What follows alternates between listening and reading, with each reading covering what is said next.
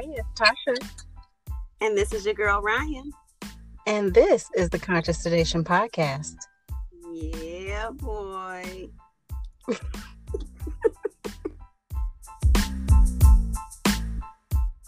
We are thrilled.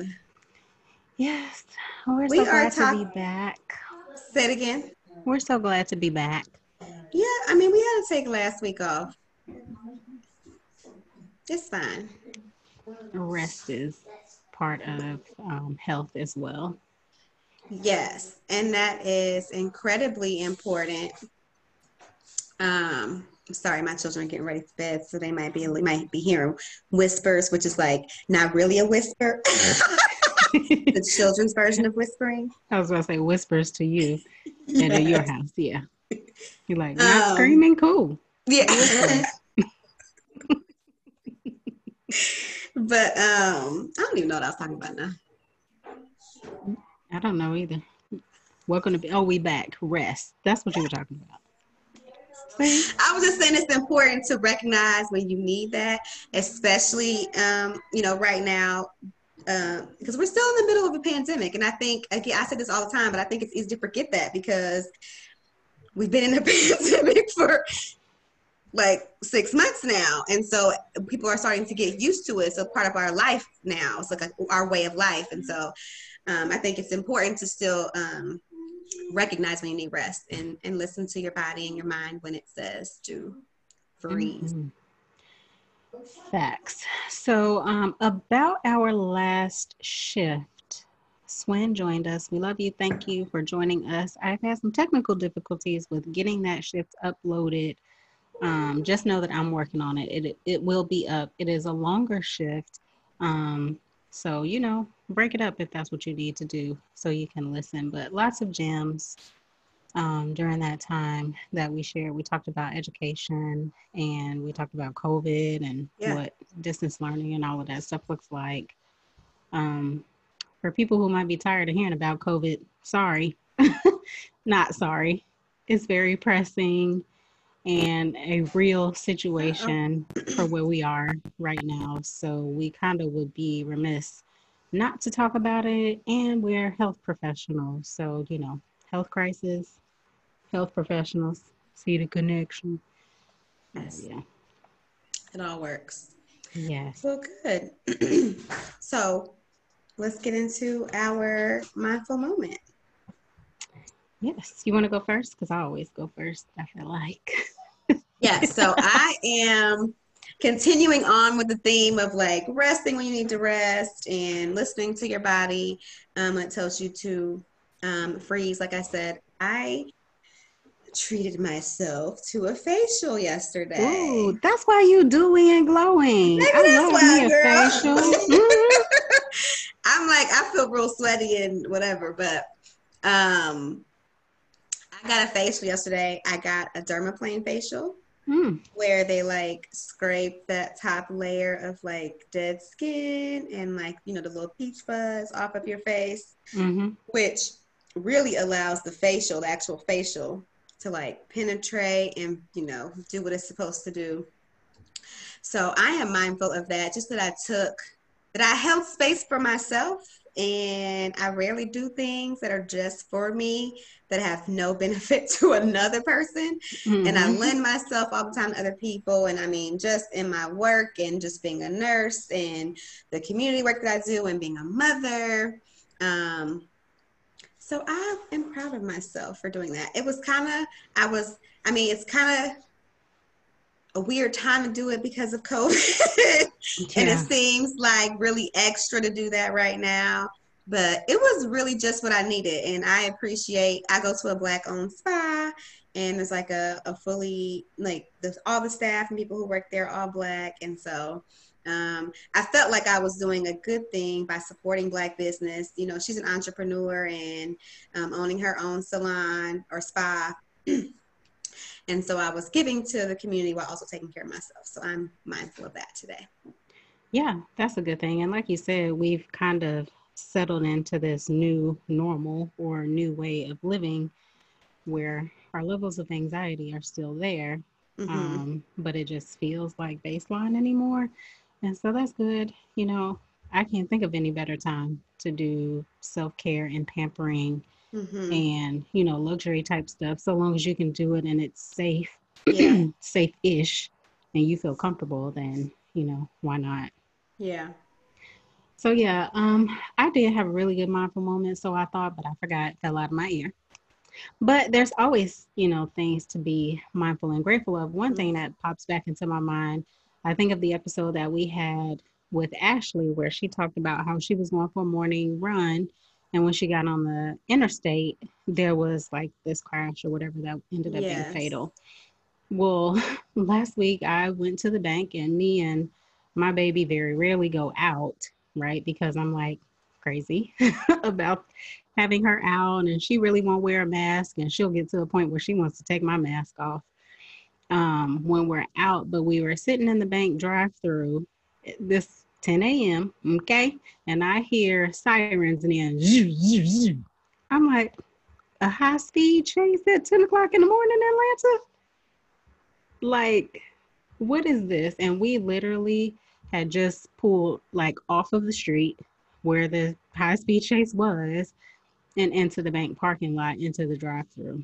Oh, wow. So, yeah, in that moment, I definitely had a like, oh, that could have been us because it's super busy. You know, this is Atlanta and it's 10 o'clock in the morning. Nobody expects a high speed chase, you know, anytime really, but Right.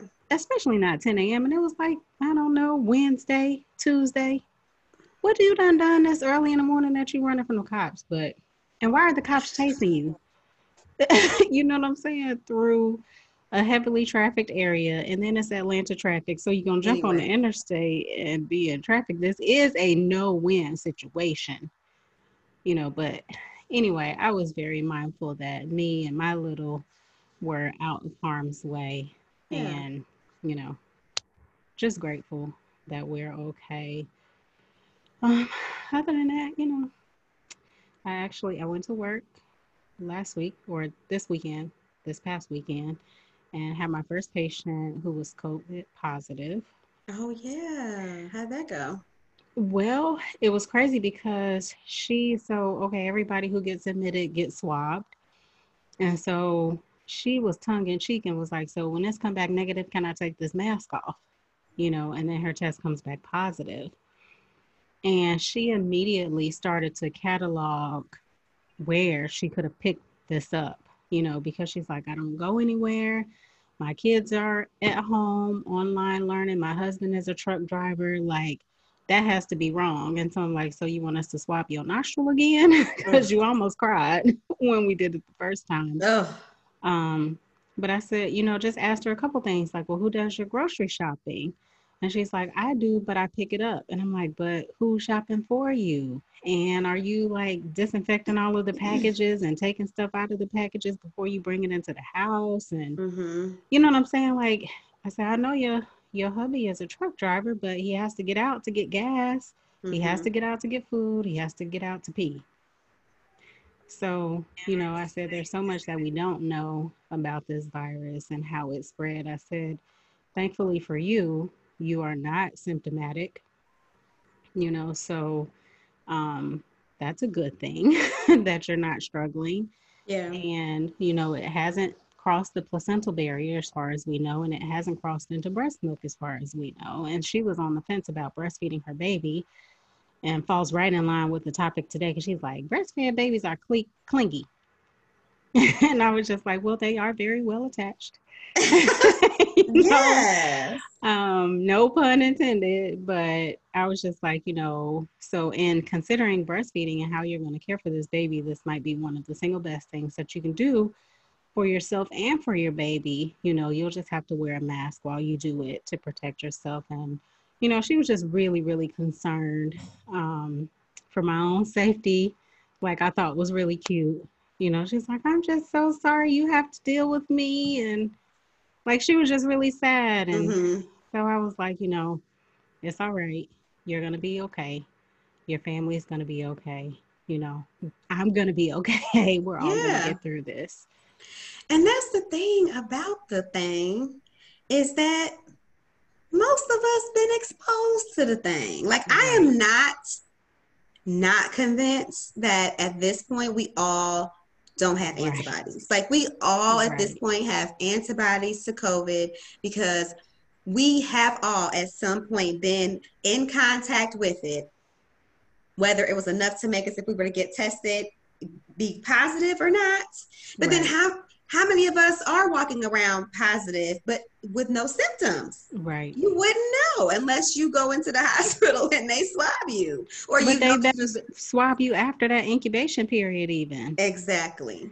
You know, because you really don't know. You really do not know. And even the issue, I think, with the antibodies is they don't last like a typical virus. Exactly. you know, so. Because you can get a re-exposure, right? Like, you can have COVID and then have antibodies and then have a re-exposure. And there's all these different strains that they keep coming out with. Exactly. I'm like, fix it, Jesus. Fix it. Yeah, because like, I mean, the common cold is a virus, right? And so think about how many times you get the common cold. Yeah. Right. Yeah. Well, I mean, those are certainly things to be mindful of all the time.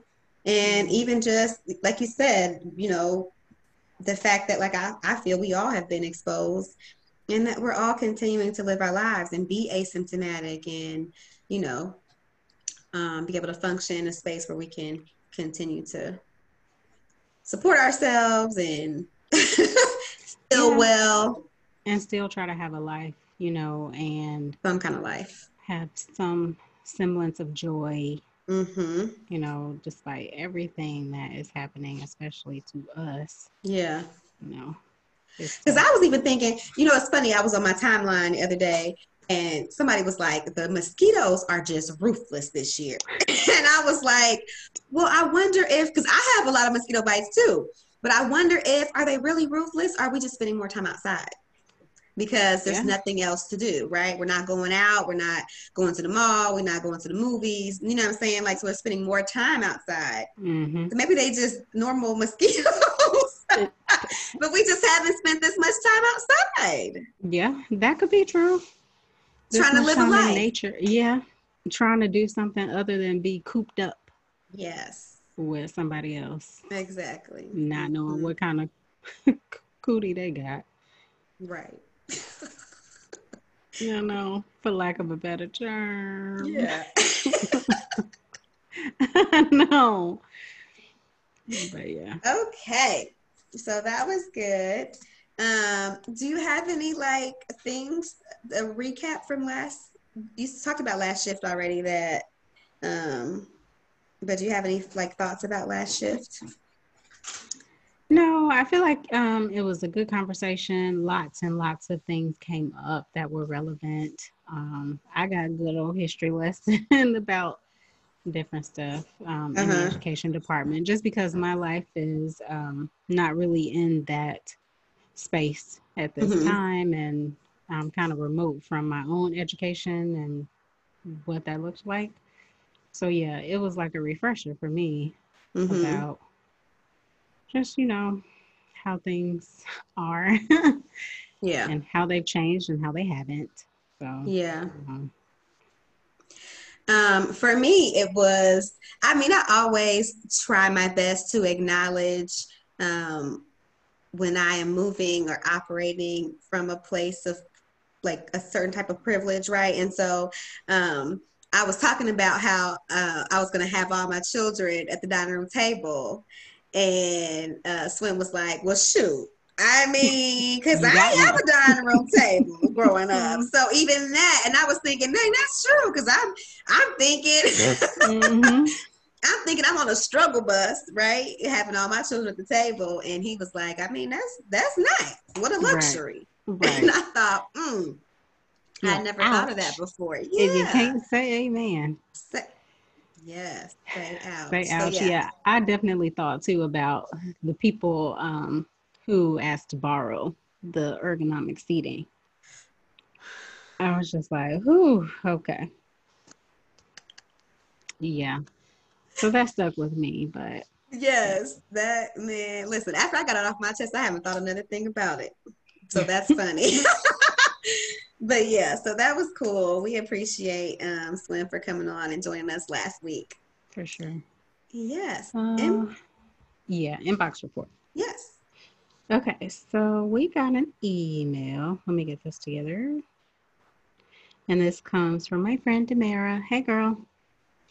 Okay, so she said that she saw an infographic on the privileges not extended to Black moms and other people with hints of melanin. Can we discuss advocating as a patient again? And I thought this email kind of went right into the topic that we're going to discuss today and would land a great opportunity for nurses' notes. She said they tried to release me 24 hours after birth. I had chest pains there and no one checked into it much. Then about 3 days later, they felt like an 8. Her pain was an 8, sorry. And off to the ER, I went to pay another bill, but sent home. They were going to admit me for observation. I declined, I know, as I had no milk stored and they didn't offer me a pump or solution. So, again, the topic of Black maternal mortality and infant mortality in that picture certainly comes into play as breastfeeding reduces both of those rates. Mm-hmm. So that's what that brings up for me, just the frustration and injustice. I think, of course, there's racism and bias in our system where I know for a fact that I've seen people kind of trip over themselves to accommodate a white mom who either had to be readmitted or whose baby was in the NICU or whatever. And it's just like never even thought of for a Black mom. So yeah, that is a thing. It bothers me. I think there's also an education gap about why it's important to offer moms, a pump. Something simple like if a mom is being readmitted, like they just had a baby, and you know that they're breastfeeding, or even if they're not breastfeeding and their breasts are full and uncomfortable, or anything, their milk is starting to come in, maybe they're exclusive pumpers, like it's the right thing to do to try and accommodate them and make that situation proper. Right. Part of it is, so I will say that I feel, depending on where you deliver or what hospital you may go to, because every mom who delivers in one hospital may not always return to that same hospital, right? If she begins to have trouble or have a complication post-delivery or in the postpartum period.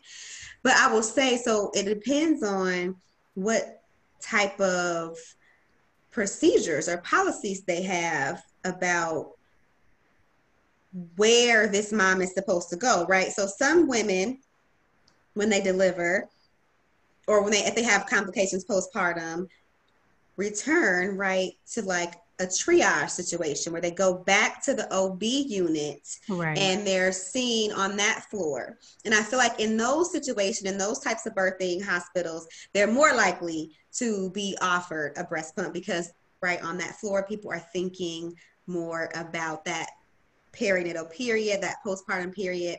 If they don't go to a facility where that's the procedure and they find themselves in like the ER with people who have like a gunshot wound or a broken bone, those people, one, in school, they probably didn't get that much education about OB and women's health, right? And then two, even if they did get a little bit of education, a module or a chapter or whatever about it, once they got to the floor and started working, they're trauma nurses, they're trauma doctors. Like they're not thinking about getting milk out of your breast. Not to say that it's right. They should be thinking that if you say you just had a baby a week ago, 2 weeks ago, a couple of days ago, they should still be thinking about that. But that's not on the forefront of their brain. And so I think it's a multifaceted problem, right? It's not just on the provider level. It's also a systems problem, right?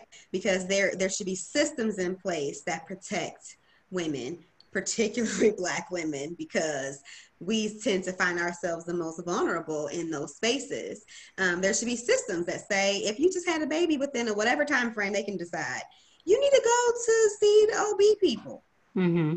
Unless it's something that's 100% outside of a complication that could possibly could be related to the fact that you just had a baby, then that's where you need to go to seek treatment. And that way we can kind of close the cracks in the floor where people kind of slip through in those situations, I think. And then I find that ironically, most women who return to the hospital to be readmitted for whatever reason, usually their issue is connected to the pregnancy in some way. And Almost so the always. OB floor is probably the best place for them to be. Like, even if they present with, say, high blood pressure, and it looks like a chronic, high blood pressure situation, or, renal kidney failure, or, something like that. I think someone who has cared for that type of patient is more readily able to connect the dots and get the appropriate treatment, whereas you are kind of treating the root cause because you can see that beyond the symptoms. You know what I'm saying? I 100% agree. Yeah, for sure. Yep. It's tricky though, because the more we learn about and I hesitate to talk a ton about the Black infant mortality and the Black maternal mortality rates, because I feel like it traumatizes and re-traumatizes so many of us, because it's a part of so many of our story, right? And to that end, I also hesitate to talk about it a lot, because I feel as though when we discuss it, I hear a lot of providers and doulas, birth workers alike, requesting that moms advocate for themselves. And so to me, I get that, right? I hear that. That's very important. But I feel like essentially when we say that, we're placing the onus, right? The responsibility, the life-saving responsibility on the patient. On the client. Like, no. When you are having a baby, you are vulnerable. You are not in a space, where you should be required to be responsible for your life or your own child's life, right? Like, you are actually paying somebody. Like, literally, you have hired somebody, a provider, a midwife, a doctor, your nurses, everybody work for you. So why then then we slip into this blaming, right? You know what I'm saying? Like, it's like a slippery slope to that. And so I hesitate to talk about advocating for yourself. Essentially what needs to happen is we need system change. Yeah, we need an overhaul of the systems, because yes, as a person, we have talked about this several times throughout the history of the podcast. Like, it is important for us to be educated. It is important in any specialty, right? Any part of our care, our health, our life, we are responsible to be knowledgeable to a certain degree, right? Like, we're responsible to ask questions and seek information and say no when we don't feel safe, or, you know what I mean? Like, we are kinda, but the onus is not completely on the mama or the daddy or the support person, whoever's there. The onus is not on them to make life-saving choices. It just isn't. Yeah, I think that was something that I really had a fear about when I had my daughter, because I was in this new city, which I had talked about this before, how, I don't know if I said it like this, but when I was in Indianapolis, I pretty much was there with people who I had been with before I became a nurse, and they watched me grow and watched me mature into a woman. I spent more time with a lot of them than I spent with my own blood relatives and some of my very best friends.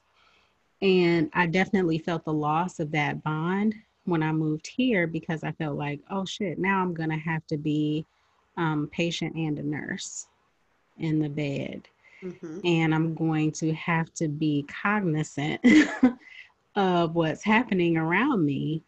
And maybe I can do something about it. But really, when the rubber met the road, I still felt very helpless in the moment where I feel like maybe that would have been different. Well, I can't say it would have been different, but perhaps if I were in Indianapolis, that would have been one less fear for sure. Mm-hmm. Because I would have known, you know what I'm saying? My caregivers, I know that I'm in good hands. I would have known that my honey is not responsible for keeping an eye on me, or, right. You know what I'm saying? I would have known for sure that I would have had that safeguard in place than when I was down here. And so, yeah, there is something to be said about self-advocacy, but it has to be in context. And it's very easy to advocate for yourself when you're not in a crisis or emergent situation. And when you are in labor, that is crisis-like. You know, you are pulling from every coping mechanism that you have. Yep. And, you know, God forbid it's your first baby, but even every situation is different. You know, it could be your 10th baby. And this labor goes completely different from all the other 9. Mm-hmm. So self-advocacy in that moment is like, you know what I'm saying? It's a null and void kind of thing. Even if you're not in a crisis, even if it's not urgent or emergent, if you can advocate for yourself all day, if nobody is listening to you. Because it sounds to me like from, you know, Damara's email, she did advocate for herself. She was saying, I'm having a problem, right? Mm-hmm. Serena Williams was saying, I'm having a problem. But if nobody's listening to you, and that's why, again, it's victim blaming. If we continue to say and like preach, and again, I get the point, but like you said, it has to be within context. I get it. Yes. Teach your clients, doulas, teach your clients, teach everybody to speak up and educate them about what's normal so they know when things are not normal. Mm-hmm. Great. But the onus, the responsibility for people to go home whole and well and complete the way that they came in, it is not on the patient. It simply isn't. And that's just the bottom line. And so, you know, I like to talk about advocacy, but it's never going to be the thing that I say the loudest because providers need to listen when people are telling them that something is wrong, because we know what our bodies feel like on a normal good day. Right. So we are going to tell you when something is wrong. Right. And you just need to listen. Right. Yeah, that's one thing, especially when I do my childbirth ed workshops that I talk about in build your team. Get some people that you trust, people who you think is listening to you or will listen to you. Mm-hmm. Hire a doula. You know, if you have any questions, clients who I work with, like antenatally, I'm like, what questions do you have? Oh, nothing right now. Okay, well, if something pops into your mind, take a note in your phone. You know, write it down, take it back to your doctor's office and discuss those things. And those are the only ways that I feel like, you know, self-advocacy can really come to the forefront and make you feel comfortable. And I think it can build rapport between you and your provider. And another thing I tell them is make sure you meet all of the providers in the practice, because, you know, when that time comes, if you don't have any kind of relationship with them and they don't know you, or I tell them, you know, take your doula to a doctor's appointment if you can, so that they can see the doula. And you know what I'm saying? This connection can kind of happen, because honestly, you care differently for people who you know, and that's just facts. If you know them and if you have a relationship with them, I hate to say it, but you do kind of take extra care. You do handle it differently. You just do. That's true. And I can speak that truth to power, because I mean, even as a lactation consultant, when I have had even like the same patient or the same client, right? Like from like their first time I met them, never seen them before, right? Then when they come back, the vibe is different, because like you said, we built a rapport. I know them. And so, yeah, it is different. It is different. That's true. Yeah. That's true. That's a whole nother conversation. So, okay. That was from our inbox report, y'all. We not tangency, I don't think, tonight. We just are talking about that, okay? Yes. Okay. Well, if you have questions or concerns, or you have potential topics that you would like for us to discuss, you can hit us up in the inbox. Our email address is getsedated705@gmail.com. That's getsedated, GETSEDATED 705@gmail.com. And then you can also hit us up on Twitter and IG at conscious_sedation. Follow us, like us, share us. We are happy to talk to you on all social media platforms. Yes, rate, subscribe, wherever you get your podcasts. Yeah. We're there. Because we're everywhere. And we can't wait to hear from you. Yeah. Okay. So this week we are thrilled. I'm thrilled because I'm an IBCLC. Listen, y'all, I've been an IBCLC for 10 years, Tasha. That's a good little while now. Can you believe that? A decade. You're in double digits. What have I been doing for 10 years with my fine young self? I mean,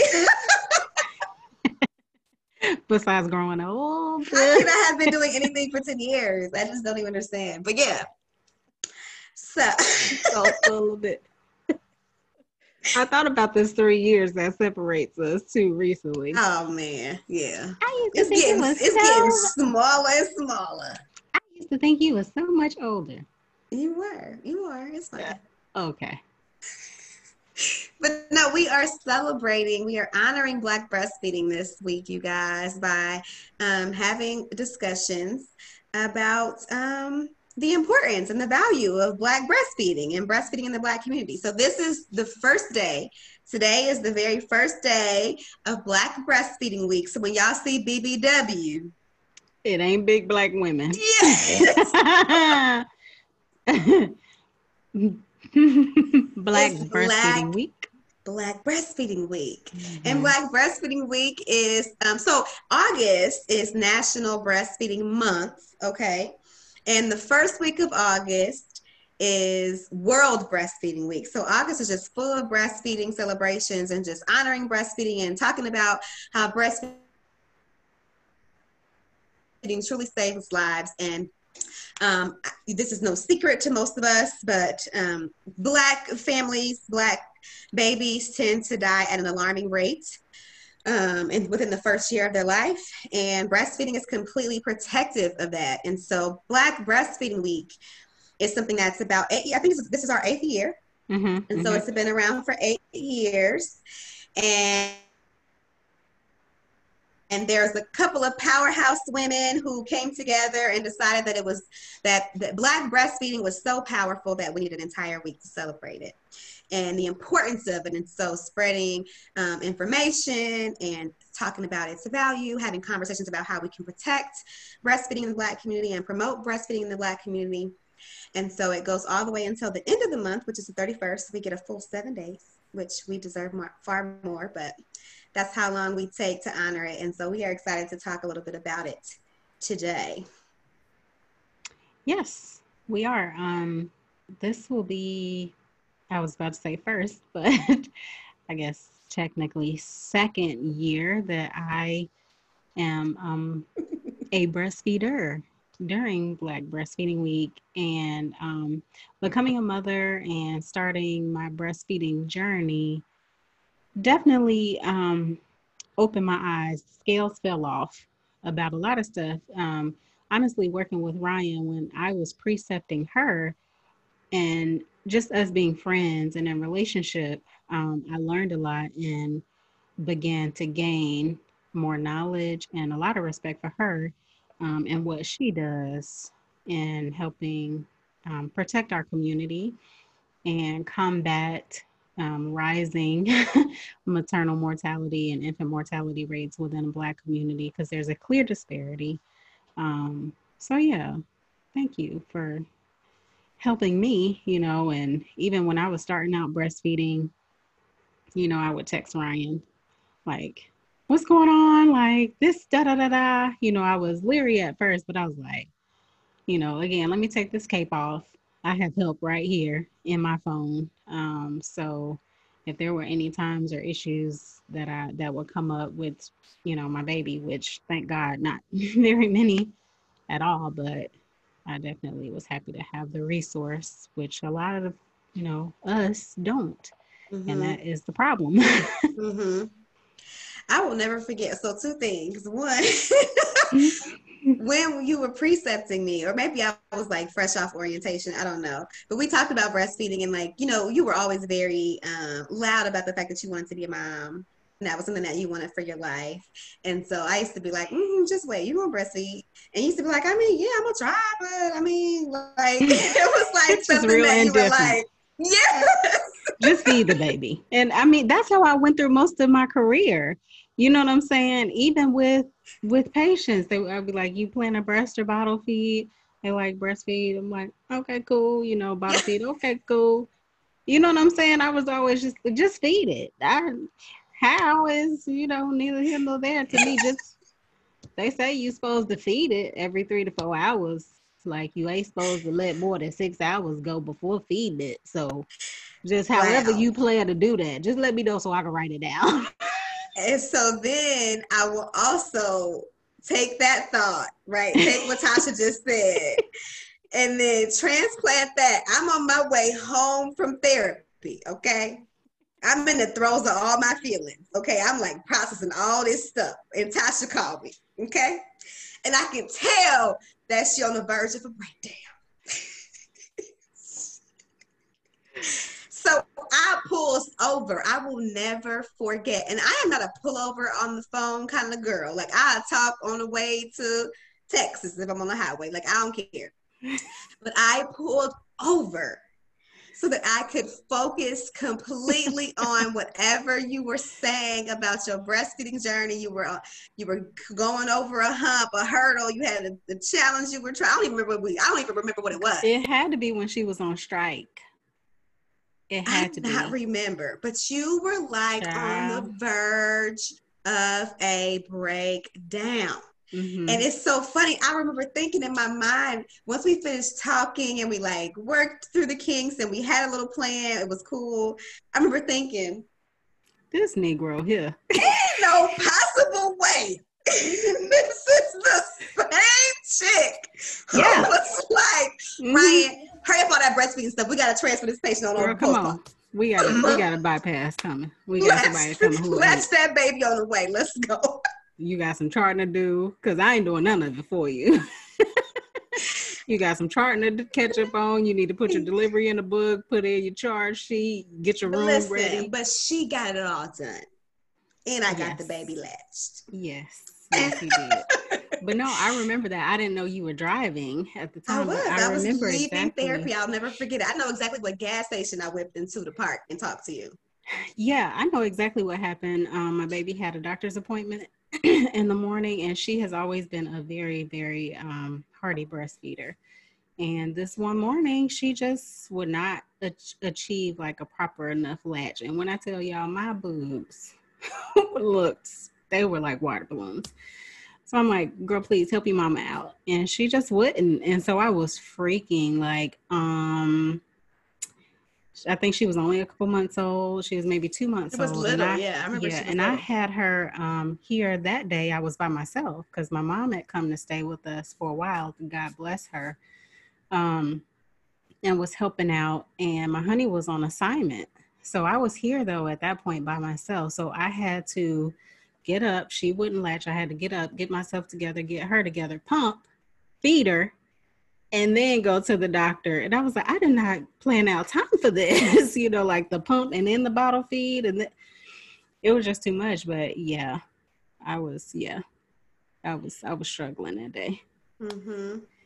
And, so yeah, it's just funny. Like, I love how it all comes full circle. And now, you are flourishing in your role as like a provider to the community, not only like, working in a facility, in the hospital, but also like really serving the community. And so I can only imagine, who would have ever guessed that you'd be breastfeeding 2 years later, right? And so it's just amazing. I love how it all comes full circle. And I love how when you walk your own journey, when you walk your own path, your mind can be changed a little bit, and you can, it's because I think in my mind, I think that you already like the information was already there, right? You just hadn't connected all the dots to really see how important it is. So yeah, so I love it. I love it. I love to talk to you about breastfeeding. Yeah, I definitely gained a whole new respect in my own experience as a mom. But I remember the one training that had come to Eskenazi, the Milk Mob training that we were able to go to, me and a couple other of the new nurses that were on the floor. And so I was really glad. I remember that was a pivotal change. I remember that. In the information, you know what I'm saying? And being able to be like, oh, okay. These are all the things and the benefits. And then, beyond that, learning how it affected us specifically is, even more charging. But for me personally, really my goal was for these breasts here. My goal was to make it to 6 months exclusive. Okay. And so whatever happened after that, I was like, okay. So, and I still, to this day, is just a few days away from my baby's second birthday. She could have stopped at 6 months and 1 day, and I would have been fine. Okay. And so I feel like that now, like you could be done at any moment. I'd like to have my body back. But, it is what it is. And I understand that the time is finite. I understand that she's only going to be this small for this long. Yep. And so, I work really, really, really hard at staying in the moment and, appreciating it for what it is. Like, how long is she going to lay in my lap, or, nurse sleep in my arms and snuggle up next to me and be like my little cub. How long is that going to last? Yes, that's what I tell my moms, because I feel like what I always say is like, in the grand scheme of things, 6 months, a year of your life, like if you live to be 60 even, 1 year is like a tiny little slither of the pie of like your entire life. And so, yes, when you're in the thick of it, the days are long. The days can be long, but the years are so short. They really are. Like, I think about my breastfeeding journey. My oldest is 15. I know you guys can't even believe it, but it's true. Okay, she's 15. Goodbye. Session over. But so she's 15. And so when I was breastfeeding her, I was breastfeeding, I guess, before it was like something that we talked about openly, and like before I knew anything about Black breastfeeding and how it wasn't a super popular thing to do, or before I knew about infant mortality rates, before there were pictures, right? When I was breastfeeding my daughter, there were no pictures of Black women breastfeeding. I couldn't open a book and see that. I couldn't purchase a painting of somebody who has painted that. I couldn't log on to social media and find a group of Black women supporting the breast. I didn't have that. Thankfully, though, I come from a breastfeeding family. I come from a family where I could look to, my aunts and some of my older cousins who were already mothers, and I could glean information from them. But it still was not a popular thing to do. I can remember like having to go to the BMV when I was breastfeeding my oldest daughter, and like she didn't take a bottle, so we were breastfeeding Erwar. And like the looks that I got and the stares that I got, and I was 21 when I had her, so I wasn't like mad young, but I was like young in the grand scheme of things, right? And I was covered up. It was my first baby. I was gonna cover up, but I still got crazy looks and stares. And so I am thankful for things like Black Breastfeeding Week and just the progression of the conversations that we have around breastfeeding, because I feel like it gives us permission, not as though we ever needed permission, because we've been breastfeeding the country since its inception, right? Okay. You're welcome, right? all of our ancestors' antibodies are flowing all up and through everybody in America right now, unless you immigrated within the last 50 years. I was going to say, what, 60? Right. Okay. 65. So, but not like we needed permission, but I feel like it gave us just the growth and the expansion of the conversations around Black breastfeeding gave us permission to do it. And so the theme for this year is to revive, restore, and reclaim. And so you think about reviving Black breastfeeding and what that means. You think about restoring Black breastfeeding and certainly reclaiming Black breastfeeding, because it's certainly our birthright. It's our babies. It's the birthright of our children, of our offspring, of our grandchildren, of our legacy. It's the birthright to breastfeed. And so I'm thankful for conversations like these. Yeah, I think too, so many times we don't realize how much the communities that we're in influence a breastfeeding family's success. Mm-hmm. And things like snide remarks or a side eye or, you know what I'm saying? Like just comments disparaging, some well-meaning, but it doesn't come across that way. Mm-hmm. Those things can thwart a mom's journey and ability to continue breastfeeding and walk in what is our birthright and purpose, and knowing and having the confidence that your body grew this baby on the inside and now is growing and nurturing this baby on the outside. And there is not anything better that you can do for this child other than breastfeed. And I think our community is responsible for empowerment in that regard, because we all don't come from breastfeeding families, you know, and I can remember one of my aunts breastfeeding. Now, I didn't grow up around my other aunts, so I'm not sure if they breastfed or not. I don't know if my older cousins breastfed. I know my older sister did not. But seeing her, I was just like exposed to it, like, okay, but it still wasn't the norm for me. Mm-hmm. My honey, thankfully, comes from a breastfeeding family. And so that was very reaffirming for me, and knowing that he understood what this meant for our family, and not just the bond, and the nutrition, but the overall health of our family, like ongoing in generations, mm-hmm. because obviously if you have healthier children, you have healthier grandchildren and great grandchildren and so on and so forth.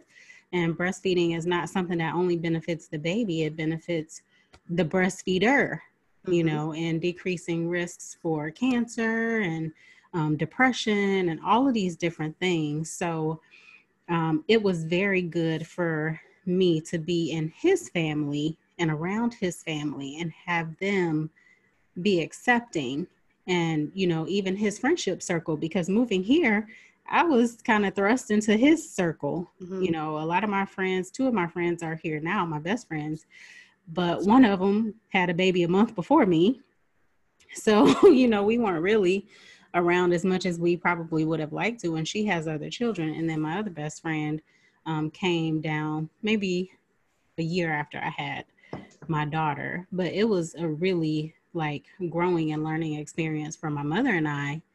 And I'm so grateful to her and the way she respected my journey, even though it was something really foreign to us in our household, mm-hmm. you know? And so just things that I would tell her, like, you know, Mom, when you bottle feed her, make sure you pace feed her and feed her this way, you know, instead of laying her back with the bottle upright, and mm-hmm. Simple stuff. You know, she would be like, you know, the baby's nursing again. You know, yeah, she was born 5 pounds and an ounce. She's got a lot of catching up to do, and my nipples are paying the price. But here we are, mm-hmm. you know, all learning together. And then when it comes to my honey being a contributing part of my breastfeeding journey. For one, like I said, he already understood, but I feel like a lot of fathers fall in the gap because they don't know their place. And even support members of the family and of the village don't know their place when a mom is breastfeeding, and they feel like that's the only thing that can be done for the baby is feeding the baby. And I'm here to tell you, you can do everything else. And so even when it came to him, we had her bassinet or crib on his side of the bed. And when she would get up at night, he would get her, change her, pass her to me. When she got done, I would pass her to him, and he would get up and put her back. And that's even kind of morphed into our routine now, where he does her nighttime routine. Mm-hmm. And I'm so grateful for that, because I have time, to myself to either do this or work, whatever, mm-hmm. If I'm working on Sacred Birthright or anything like that, I have that time. But then for them, it's creating a bond, and it is a father learning his place in the nurturing spot, and then the family. And so I really, really appreciate that. And I really wish that more support people, would come along and get involved. Mm-hmm. My mother was the same way. She was always like, you need me to help with dinner, or you need me to do a load of laundry. Let me go ahead and wash the dishes. Most things I didn't even have to ask her to do, mm-hmm. And she just did it. So all of those support the breastfeeding journey. All yes. of them play into the success of the breastfeeding journey. The nurturing of the dyad, both the mom and the baby, helps the journey into parenthood, motherhood, mm-hmm. Transition a little bit smoother. Mm-hmm. That's perfect. I mean, you covered all the whole community. Like, I have nothing to add. I just echo everything that you said. You say a lot of the things that I say when I educate families, dads. Like, you talked about their space. Like, you nailed it, child. So I don't have nothing to add about that. That was 100% perfect. You're 100% right. So let's talk about, so if we talk about the community and we talk about the importance of moms having like this support network, right, within the community. And Black people, we are a people who, we're storytellers, right? Like, that is traditionally how we disseminate information and like amongst ourselves or within the community. So how do we go about, if we understand the value of breastfeeding and we know how important it is to breastfeed, we know how important it is for mamas, babies, how it's breastfeeding breaks generational curses, it heals generational trauma, right? Like you said, it yields healthier generations in the future. How do we go about disseminating this information? What are tools that we have now? And what ideas about how can we be better about making sure the community, the people who support this mama, the people who are like holding her up, the family up, I'll say that, not just the mama, but the family, how the Black family, what things can we do to make sure that the community is well equipped with enough information to at least respect breastfeeding, even if, because I fully believe what you say. Like, I always tell my moms, whenever I'm serving a breastfeeding mom, one of the first questions I ask her is, are you the first one in your family to breastfeed?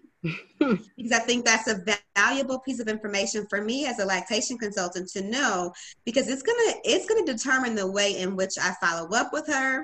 It's gonna determine the way in which I educate her while she's here with me for that short time that I have with her. And if I need to do any education with her family or her support people, right? Mm-hmm, mm-hmm. And so, what can we do to make sure, even if she doesn't come from a breastfeeding family, right, which I feel is the truth for most of Black women, or Black birthing bodies of childbearing age, most of us don't come from breastfeeding families. But I think the people who we look to, right, when we have a baby, we look to our maternal figures for support. That's who we go to ask questions. What's this rash? Or I saw this, or the baby's doing this. We ask them all types of questions. And I feel like the people in our families, right, these maternal figures, our maternal influences, they are well-intentioned. But breastfeeding babies speak a different language than a bottle feeding baby does, right? Or formula fed baby. There's a different language that they speak. They have different needs, or they express those needs differently. It's a different baby sometimes, right? Mm-hmm, and so mm-hmm. How can we make sure, what can we do? What tools do we have now that we are using? Maybe we are using them well, maybe we could use them better. And then what ideas do you have about what things that we can do to make sure the community, the people who are supporting this Black family, have the support that they need to reach whatever their breastfeeding goal is? Because I got my goal, but their goal is the one that matters, right? Right. I think we're using social media tools very well these days. And I know that there's a group, a Black breastfeeding group specifically that you told me about, online. And that group has, I don't know, probably maybe the last time I looked, 75,000. I was going to say they might be close. Yeah. So tons of members. Yes. And it's an exclusively Black space as far as I know. So that is a great place to start for information and disseminating information as far as getting stuff out there. And they even have a group for partners of the breastfeeding moms as a support, called, I think, Daddy Can Do, because it speaks to what the roles are and the ways that the partners can help a breastfeeding dyad. So that's one thing, but this is going to be like a running thing for me. You have to decolonize your thinking about it. And, as soon as someone even mentions breastfeeding, because of the nature of our culture, most of us, if you have grown up in American culture, you think breast, you think sex. And breasts are sexual and made sexual, thus so is breastfeeding, which really, the connection is Wait, hold twisted. Up. Pin right there. Let's be clear. The breasts were made for breastfeeding. Right. The pleasurable nature of the breast is simply a byproduct, right? Like it's like secondary to breastfeed. I just wanted to make sure everybody was clear. Right. So like the connection of sex and breastfeeding are really like, that's a really twisted way of thinking. And when you see a woman breastfeeding in public, the first thought in your mind should not be that this woman is trying to be sexual in any way and expose herself in any way for someone's sexual pleasure. I think that is step number one.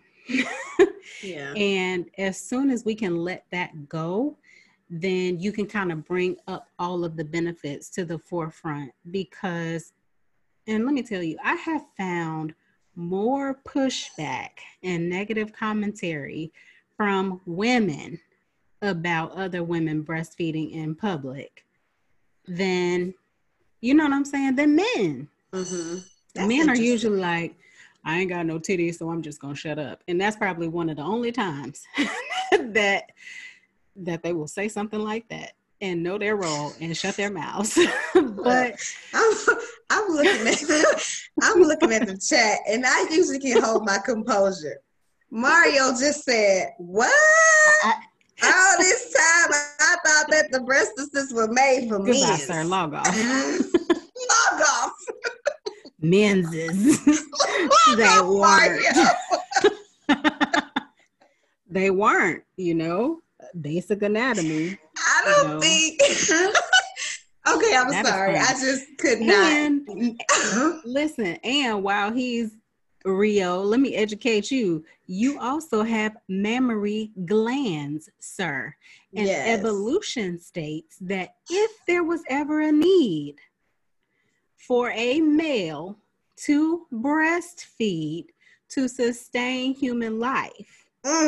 Get ready. You could. You can lactate. We just want you to know, Rio. You could.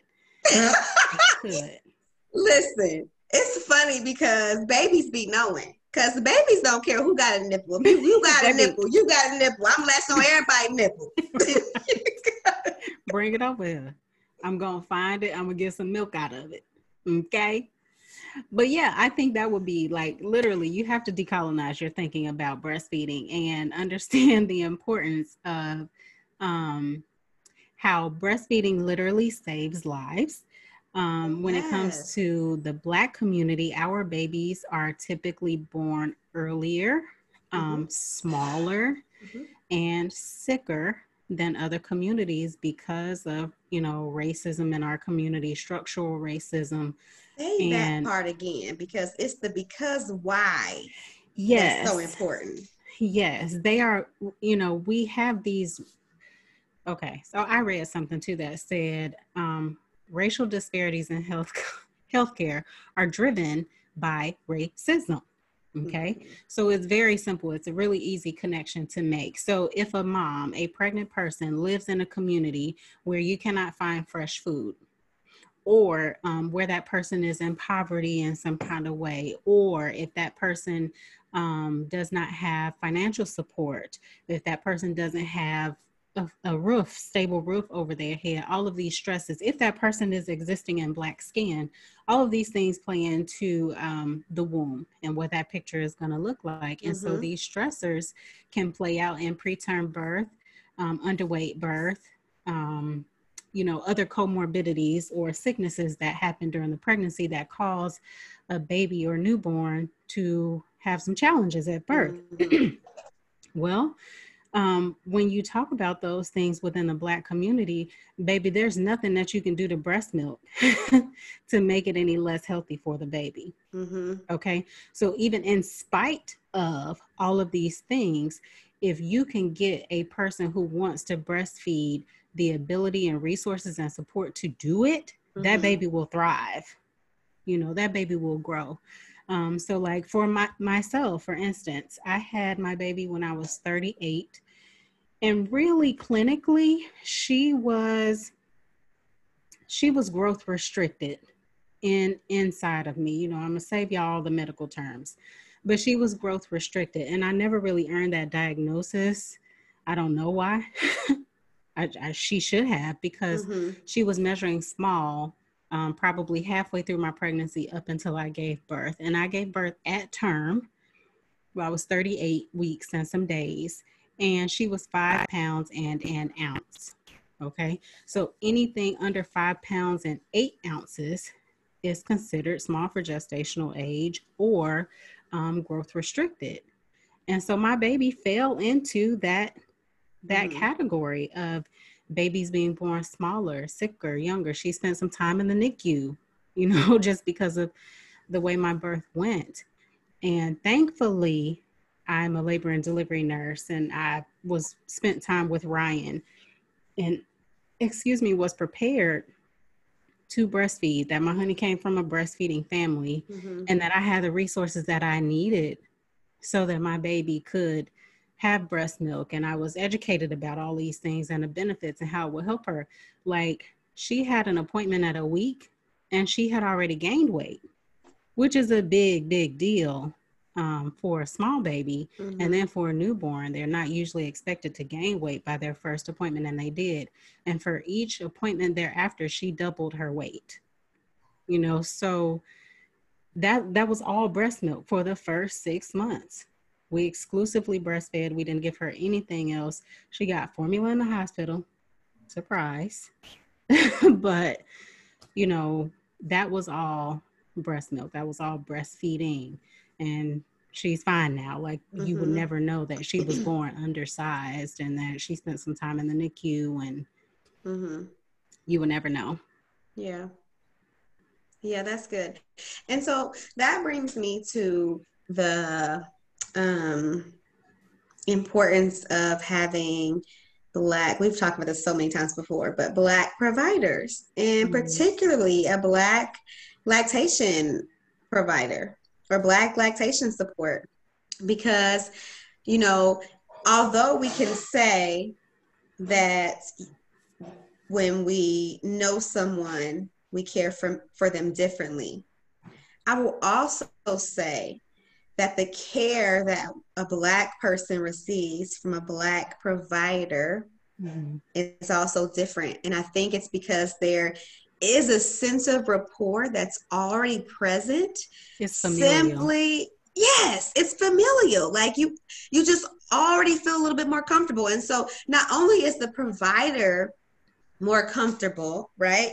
But you too, as a patient, are more comfortable. And a lot of times we find there's studies that say that patients are more honest with providers who come from a similar cultural background, right? And so how much more can I care for you? How much better can I care for you if I got the whole truth, right? If I know the whole story. And so, I was talking to a young lady today who had reached out to me about, she was having some breastfeeding troubles, and I don't know, long story short, she ended up going to get a lactation consult from somebody who was not Black, and they told her all these different things, and then the pediatrician told her all these different things, and I was like, yikes, right? Like, oh, this hurts my heart because, girl, like, we gonna take care of you over here. Like, first of all, first of all, that's wrong. Yes, and I hate to I have to temper myself and truly be mindful of the words that I speak but yeah, girl, why they tell you that and you did it? Like, why you didn't call me? And then you went to go see this non-Black lactation consultant, and yeah, they gave you a consult, but girl, not like how we was gonna give you one over here.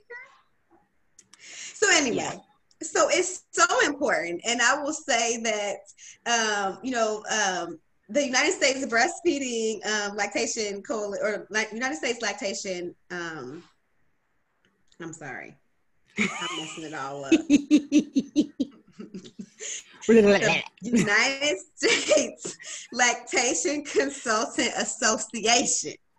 They came out with this, they did statistics about how many lactation professionals there are in the United States of America. And we don't even make up 10%, you guys.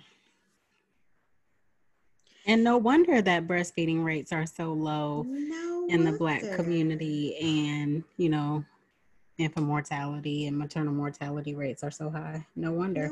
I mean, I've had a similar experience, like you said, that in me working with this. Okay, you guys, so I work with a local nonprofit to provide kind of like consultation services and doula support, childbirth ed, that kind of stuff. And so I check in with these teen moms regularly. And same thing, one of the girls called me and was like, my baby has been really fussy. I was wondering if you could offer any insight. And she previously had been breastfeeding. So I'm like, sure, well, tell me what's going on. And she tells me that she had stopped breastfeeding as much and she started supplementing. I'm like, okay, well, how much are you feeding the baby? And she gave me this big number. I'm cringing. I don't even want to hear it. Yeah. So she said that she was feeding the baby 4 ounces of formula every 2 hours. And so I was like, oh, okay. And then she said, and the pediatrician told me that if my baby still felt hungry, that I should give the baby some water. The baby is 2 months old. And she said that, the pediatrician also said that I should give the baby, put a little bit of cereal in the baby's bottle. The baby is 2 months old. The baby is 2 months old. And so it wasn't an assault on her provider per se. I didn't even say that. I said, listen, here's what is best practice. Here's what is research and evidence-based practice as it pertains to feeding your infant. So we're going to talk about what you're feeding your infant first, how often, and then we're going to talk about how, as far as pace feeding. No wonder your baby is fussy. Your Screaming. His belly hurts. Right. And then I had to hit her with the, when you put something other than breast milk or maybe even formula into your baby's body before it's time. Like, you put your baby at risk for SIDS, like. Yeah, and GI issues, I'm like, why should I have to tear all of this? And constipation and obesity and diabetes. Let's go. Just all of this stuff. So yeah, it is definitely an unpacking of what they've been told. And then I think too, an issue is that all of these visits that clients, patients have up to the birth of their baby are opportunities to disseminate this information, right, in small bits. But I can tell you from my own experience that you're not even asked if you plan to breast or bottle feed your child until you are in labor or present to the hospital ready to give birth. That's true. That is foul, because you haven't discussed any of the challenges at this point and what that looks like for me and how I'm going to be able to achieve my goal, whatever that goal is. Mm-hmm. You know what I'm saying? So you haven't been able to dispel any myths. You haven't been able to encourage, for people who be like, yeah, I tried with my first baby, but I didn't have enough milk. Well, and then you come with the facts. Well, statistically, like only 5% of women can't. Less than that, yeah. You know what I'm saying? Like, mm-hmm. This number is so small. Mm-hmm. Like, it's likely that you didn't have the support that you needed. You didn't manage breastfeeding well. Exactly. Something. You know what I'm saying? Yeah. So yeah. Yeah, that's crazy. Wow. And so truly, that brings me to one of my points I wanted to talk about, and that were some of the myths about breastfeeding. Mm-hmm. And I feel like we have so many that inundate the Black community, and one of them is feeding the baby stuff. The knockout bottle. Ooh, can we talk about the knockout bottle? Yes, that's coming. Let's talk about that. And before we talk about the knockout bottle, I want to first make sure we fully understand why the knockout bottle is a thing.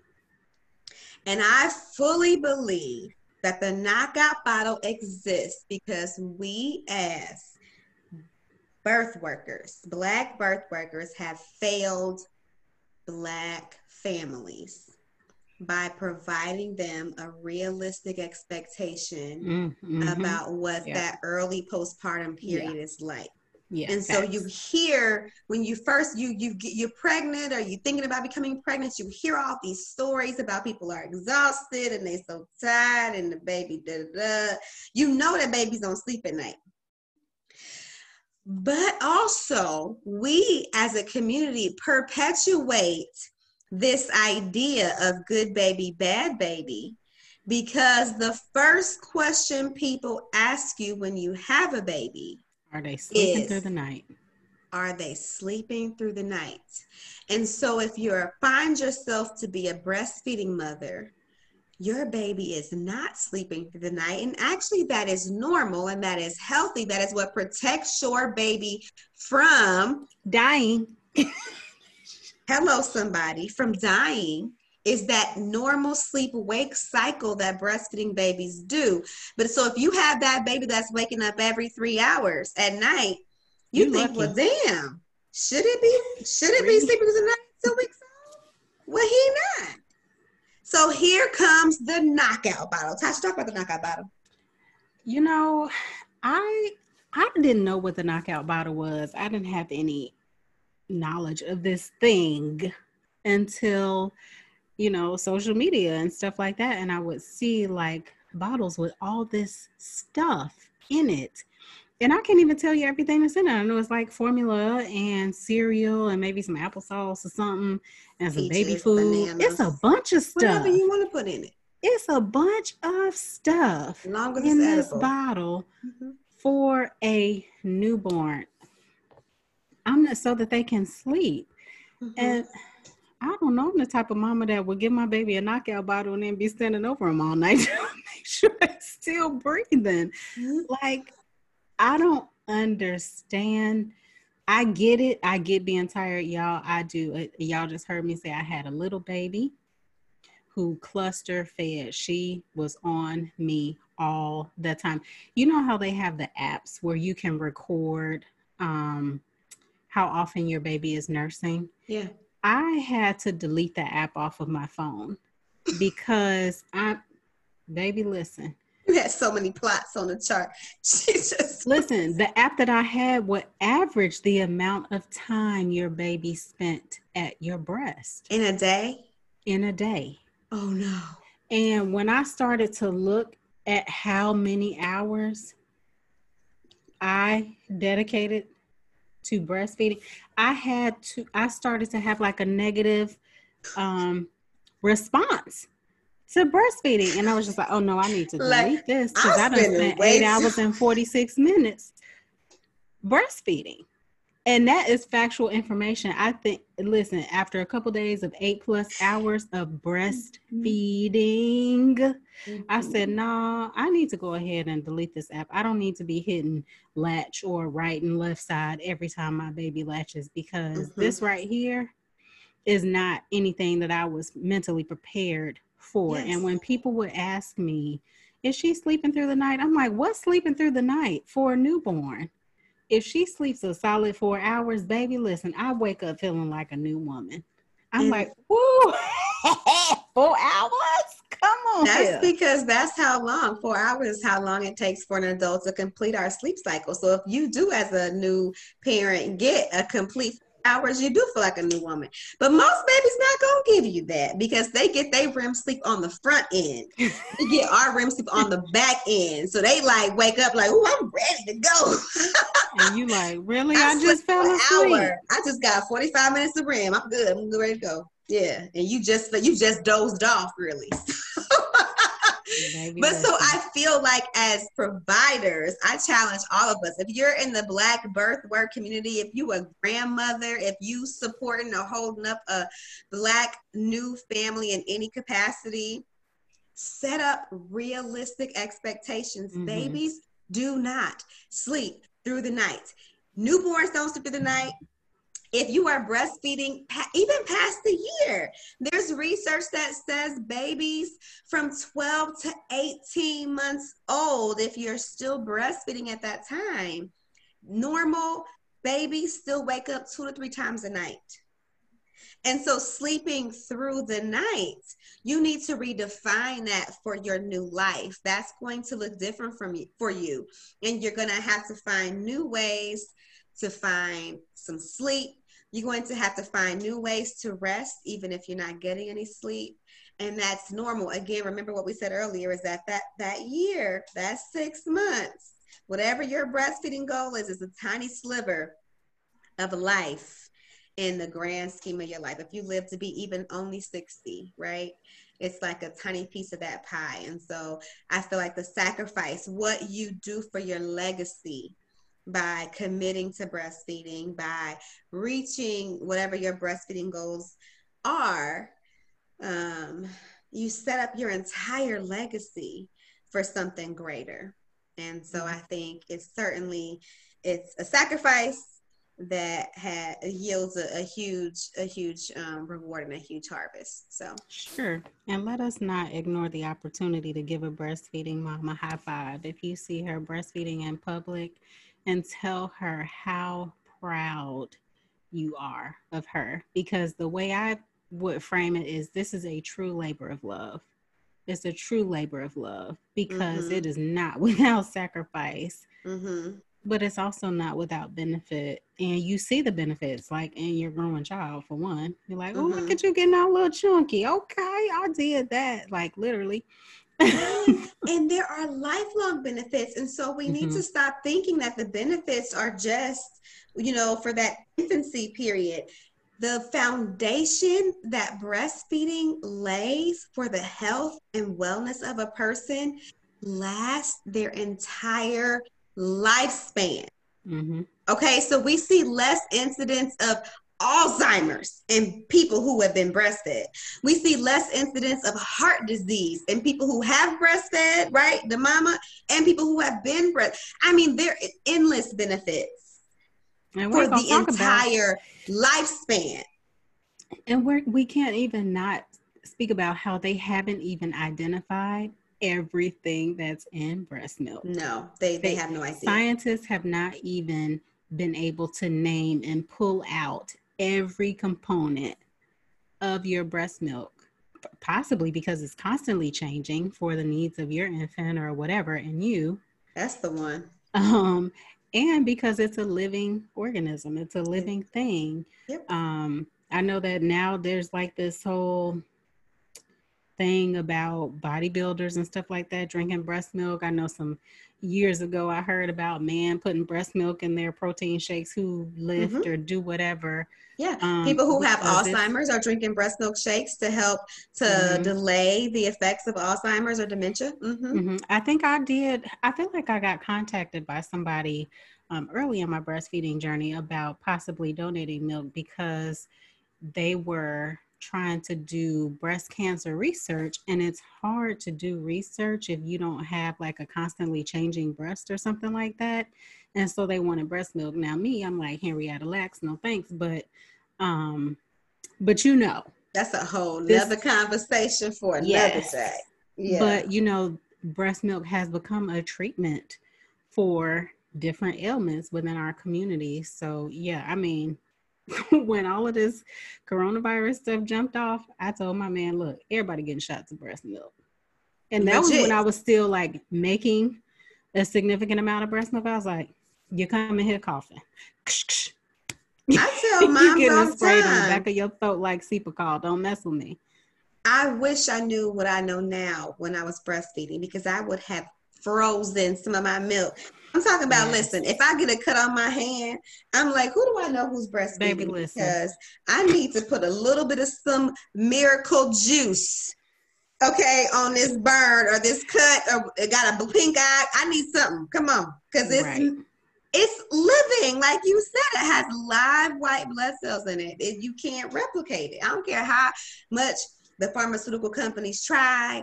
I don't care what they labels say. It's most like mom's milk, best for breastfed babies. They were marketing and selling the heck out of that stuff.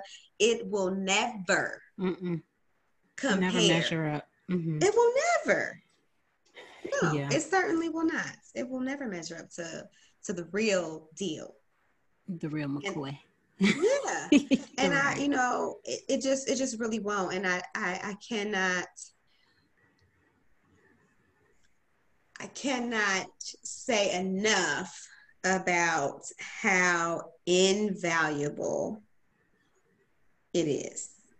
I mean, it's like you can't put a price on it. You cannot put a price on it. And even that experience, like you spoke earlier about people saying that breastfed babies are clingy. That's another myth, right? Like you can't take them nowhere. They won't stay with anybody. But ultimately, it's a bond that cannot be broken. You know, you also spoke, Tasha, about how it's the best thing that you can do for your baby. It's also like once your baby is outside the womb, it's also the only thing. As a lactating body, as a lactating mama, it's also the only thing that only you can do for your baby, because anybody can bathe it, anybody can change it, anybody can rock it to sleep, right? And breastfeeding is the only thing that you, who carried it and grew it for 9 months, can continue to do for your baby. At that point, once it's out of the womb, everybody can care for it. And it's so special, and it only lasts for a short time. Even if it lasts for 2 years or if it lasts for 5 years, you know, it's still a short time, because then you look up and they're 15, like mine, and I'm like, and you having a moment about it. When your little booty came out. If they were sitting next to you, they would be like, oh no, they know. They're fully aware. Truly, my children could probably teach a breastfeeding class, because I have been packing them with me. You know, my twins are 11. So if I say I've been doing this for 10 years, actually I've been IBCLC for 10 years. I've been doing it for about 11 years. Yeah.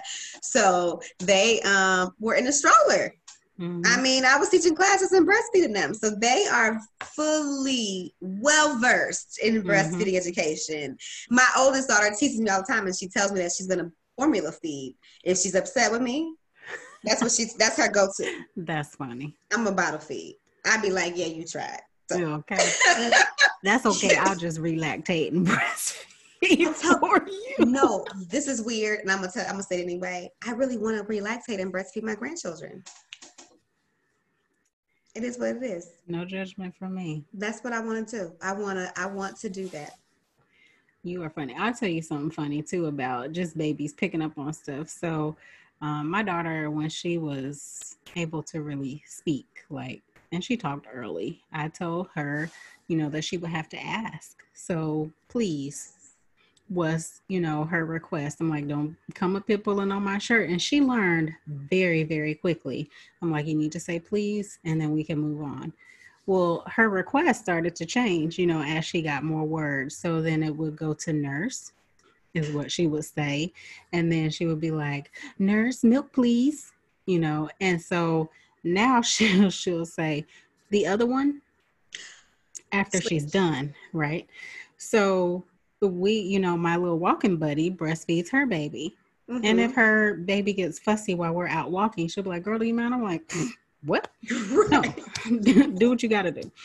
So the first day, now this is the first time that my daughter has been around another breastfeeding mom and baby.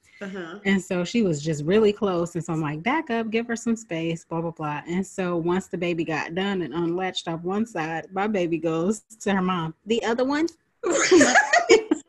I was like, no, that's how you roll. That's how you roll. This baby is fine with where she is. You get in this stroller. Right. Let's go. She a little lactation consultant in training, right, girl. We need her. Right.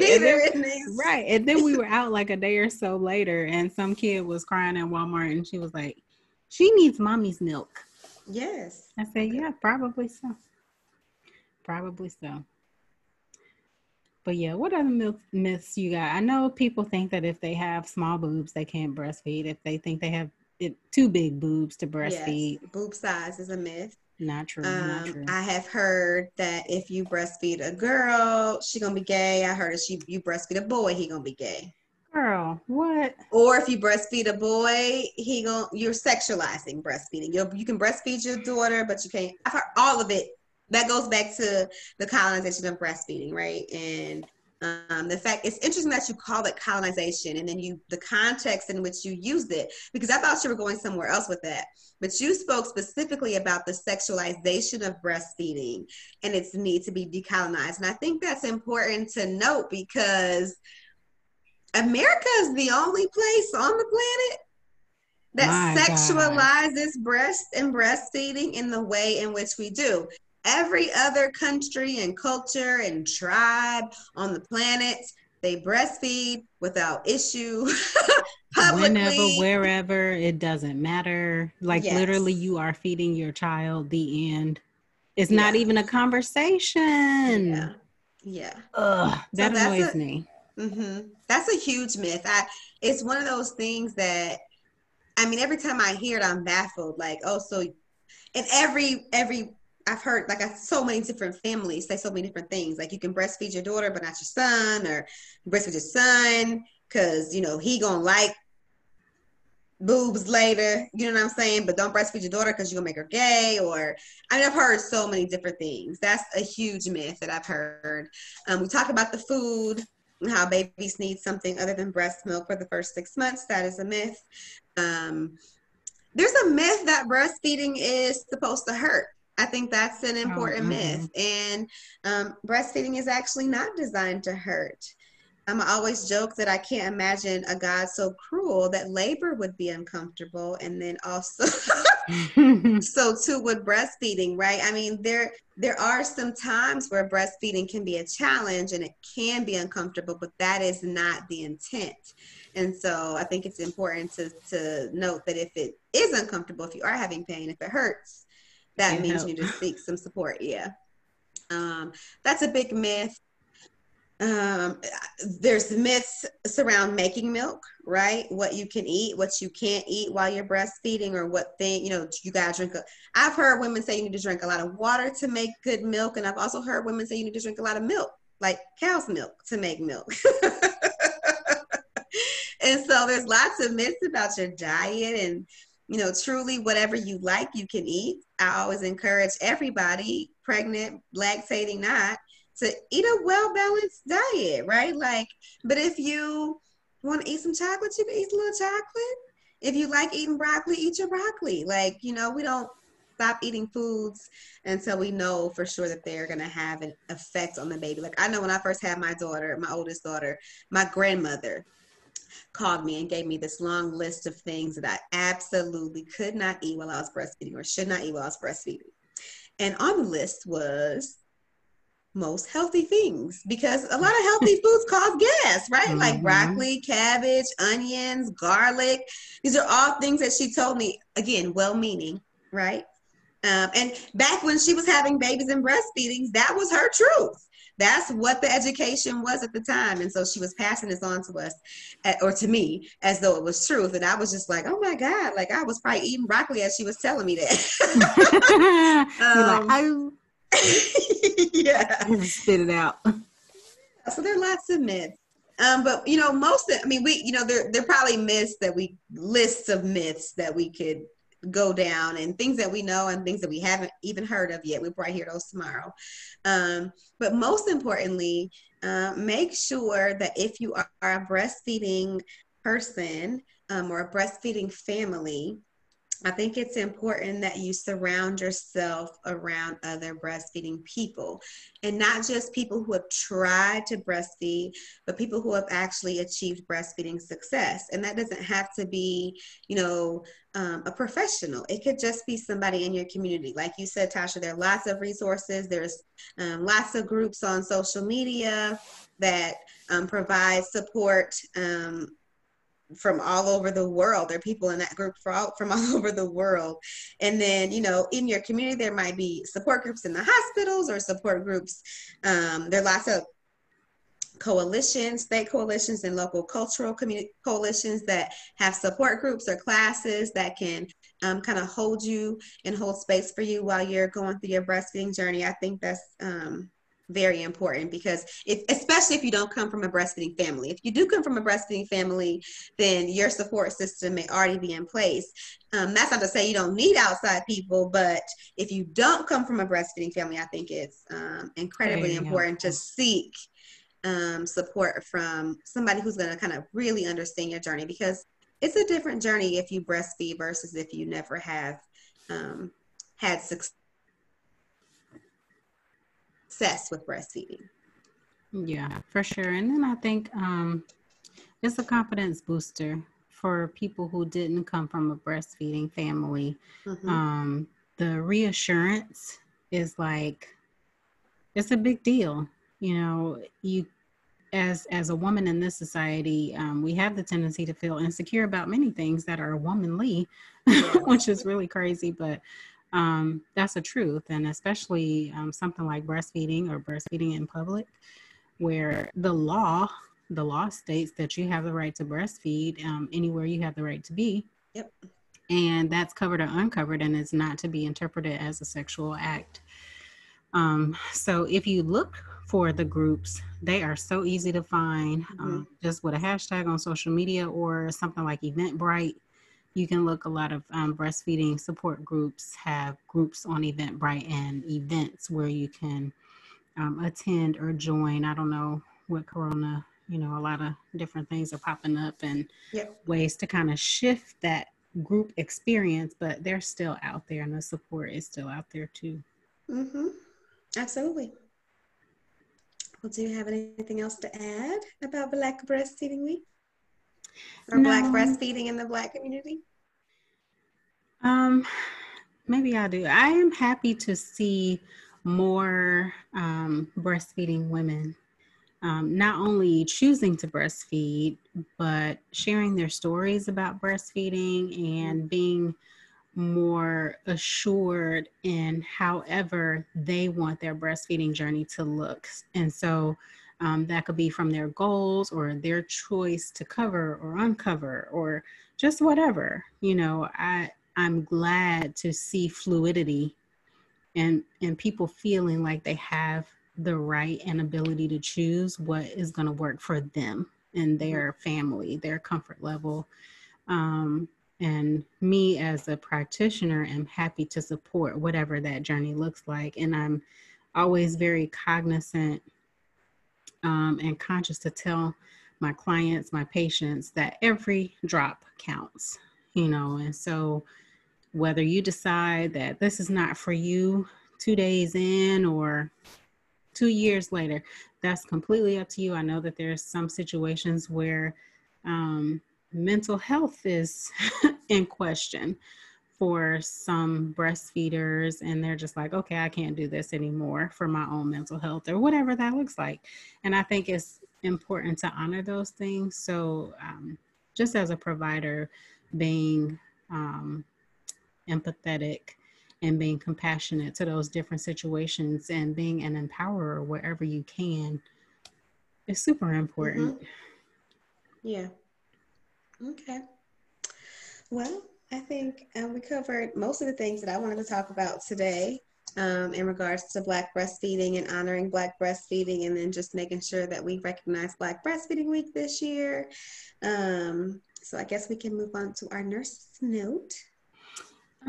I just want to share one itty bitty little thing. Well, okay. I shouldn't say itty bitty little. It's not itty bitty little. It is a project that is really personal to me. In being a childbirth educator, I felt like sitting in a class or workshop is not always everybody's jam. And so being still is can be difficult, or it can be hard to concentrate. And so I wanted coloring pages in my classes that were affirmations and Black images of Black families, Black mothers breastfeeding, whatever that looked like. And so I went on a search, and lo and behold, couldn't really find anything. Okay. Shocker. So I was able to commission an artist myself and create this here little coloring book, which is self-titled To Keep Everything Simple. And the artist went in a direction that I didn't think she would take, but she found images on social media of real people. And she contacted those people and said, hey, would you mind me using your image for this project I've been commissioned to do, yada, yada, yada. And so initially I was like, why would she do that? But now that I have it, I'm just like, I can tell people these are real people. These are real people. These are not just folks that we done made up. And some of the images in the book are of me. There's one breastfeeding mama there. And so, I stay creating. That's me and my honey, and an affirmation there. So this book will be available for purchase right away. There's another breastfeeding mama there. That's really cool. And I felt like that was like right on time for Black Breastfeeding Week. I really had this big plan for a launch, and I'm kind of a perfectionist. I was like, I gotta like do my hair and do something to myself and take some good pictures and stuff like that. And I was just like, no, I don't. I just gotta put it out there, because if this is something that I was looking for, then likely someone else is looking for this as well. So it's very reasonably priced. You guys can go to Sacred _birthright on Instagram, and the link is there in my bio. It'll be printed when you order. So, if anybody wants to do that, I will be sharing photos of the coloring book too on my socials for anybody who would like to support. And yes, that's really cool. Yeah. Yay, thanks. I stay, trying to create means of income and generational wealth for myself and my family. And right now, things that don't require me to go into the hospital and be exposed. So, this is just another one of those, my brainchild, Yeah, and it's meaningful though. You're not just creating, income. it's meaningful. Yes. Yes. Mm-hmm. Good. So yeah, I'm really proud of it. I think it came out nice. It did. I like it. I like it a lot. I like that. I actually like the idea that they're real people. Yeah. Mm-hmm. I like it. Very cool. Well, good. Well, my nurse's note this week, I have a couple. My first nurse's note is that I cannot be in this space during this week and not honor my mentor, the woman who saw something in me when I didn't see it in myself. It's insane, all the things that she poured into me and all the things that she told me and all the information that she gave me even before I was even ready for it. Y'all talking about 10 years ago, I was 25, when when I met her. And so Miss Terry Jo Curtis, she is a pioneer in lactation. She was the first Black lactation consultant, or one of the first Black lactation IBCLCs in the state of Indiana. And I was blessed to know her on a deep level and learn from her. She pushed me to take my board exam and sit for the IBCLC exam, even though I was like, I don't know if I want that. She was like, you're doing it. Let's go. Come on. And You'll catch up. All the things that she told me that she had planned for me, all the things that she wanted me to do, I am now walking in that truth, even though, when she told me, I was like, okay, lady, like, you're kind of crazy, but okay, yes, ma'am. Unfortunately, she has passed on, but thankfully she is an ancestor now. And so I still have the privilege of channeling her when I need her and leaning on her in that space. This picture behind me that is always there, she actually I was gifted that when she passed. So she didn't give it to me herself, but her daughter, Paris, who was one of our faithful listeners, actually gifted it to me. Mm-hmm. And so I love that it's there, because I sit here whenever I'm doing like business stuff or important stuff, and it's all within this realm of work. And I can always see that and think of her. And so I must honor Terry Jo Curtis. Thank you, Mama Terry, for loving on me and planting seeds that are, harvesting now. And I'm sure there are lots that are coming in my future. And so I appreciate you and I honor you. My next nurse's note is that when it comes to breastfeeding, this is for mamas and families, as you're thinking about setting goals, like you've heard Tasha and I say throughout this podcast, that we support whatever your goals are. Right. We have our own ideas of what your goals should be, but ultimately we support whatever your goals are. And so we talk about the benefits of breastfeeding for a year and how you should be exclusively breastfeeding, not giving the baby anything but mama's milk for 6 months. And sometimes that can seem really daunting.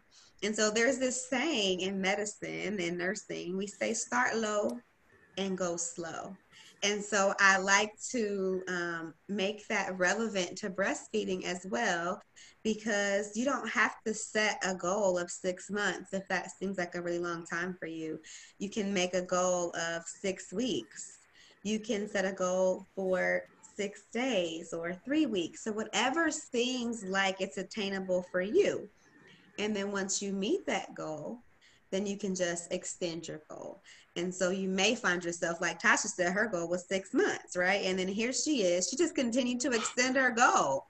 And now she's almost 2 years in the game with no end in sight. Oh, it's an end. But you don't have to set a goal for a long period of time. You can start low and you can go slow.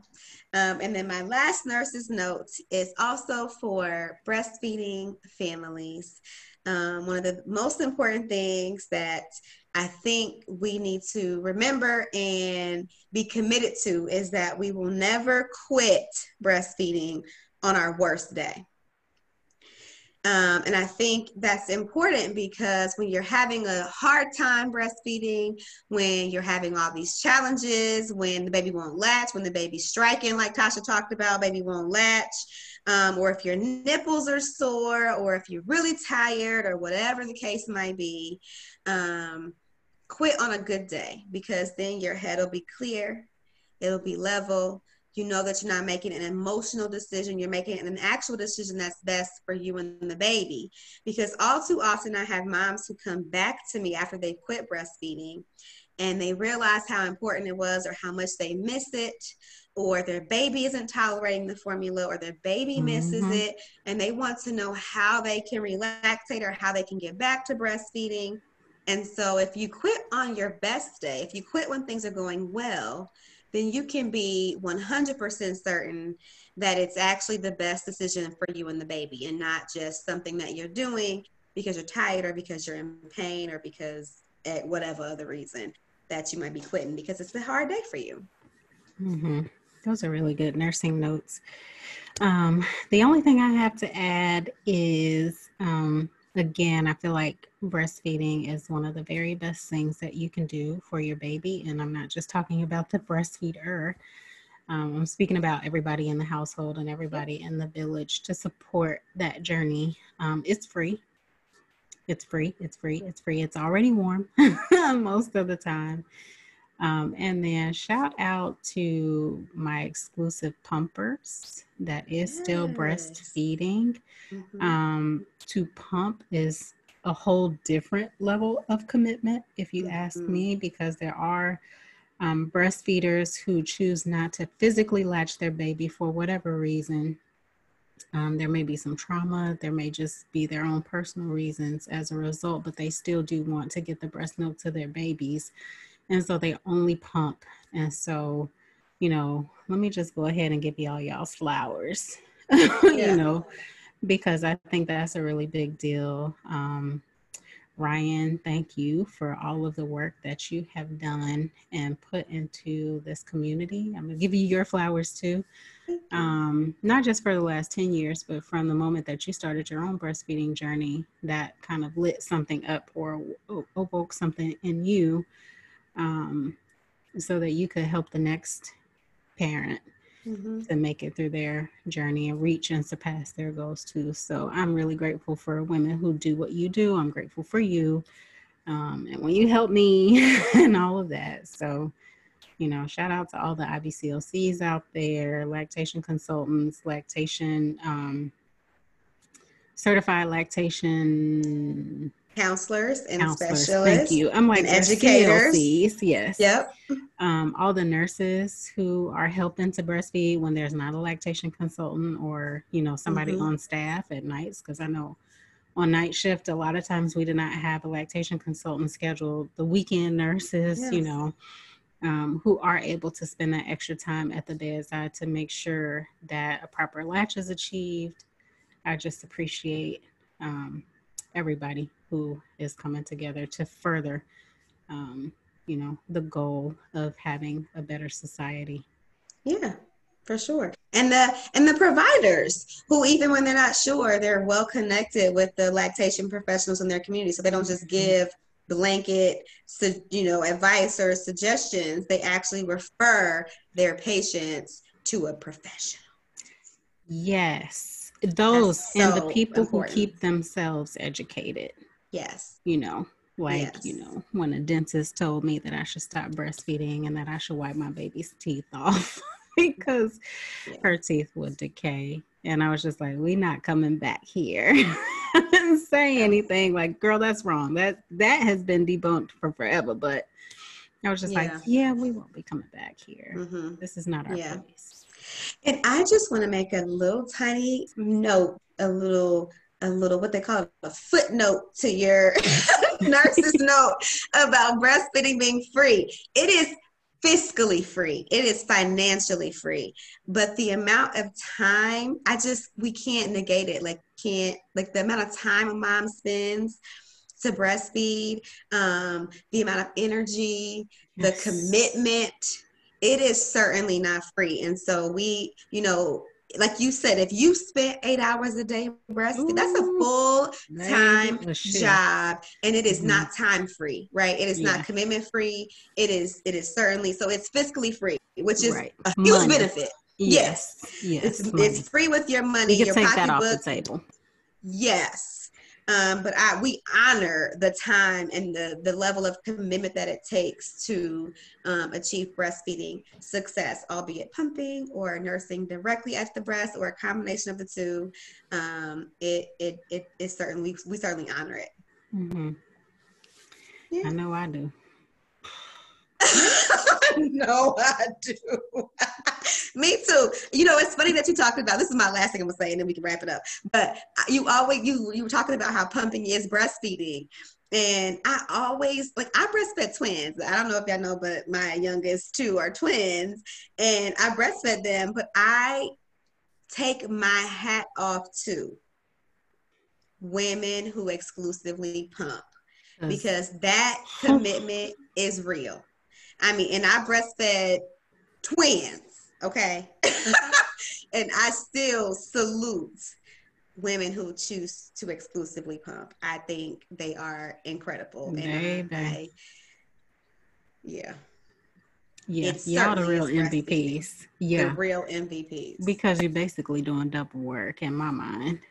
It is double work. And then pumping is not always, it's not comfortable.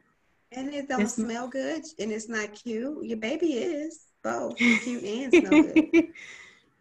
You know what I'm saying? Like, yeah, you gotta really be committed to that. And so I listen, salute you, exclusive pumpers. I know, right? Yeah, for real. Out. Legit. Yeah. Well, I don't have anything else. I think I have exhausted. Thank you. Yeah. For listening, for joining. If you have any comments, feel free to either comment on the live or send us an email at getsedated705@gmail.com. You can hit us on any of our socials. On Facebook, we're Conscious Sedation Podcast. And then on Twitter and Insta, we're Conscious_Sedation. Never mind the tumbleweeds over there. We're going to get back to managing our social medias and update, you know, and regularly post. But social media management is a whole job. So we're fitting this in. And listen, that's our 100% right now. So yeah, when we get back into the social media groove, you know, you guys will know it. But definitely hit us up if you have any questions, comments, or concerns. Yes, I do check the inbox. Yep, we want to hear from you. Like the video, share it, thumbs up any of your podcast platforms that you listen. Leave us a review, comment, subscribe, rate us. You know, we want your feedback. We do. We want to hear from you. That's all, guys. Thanks for joining us. TTYL. Bye. XOX. Bye. Bye.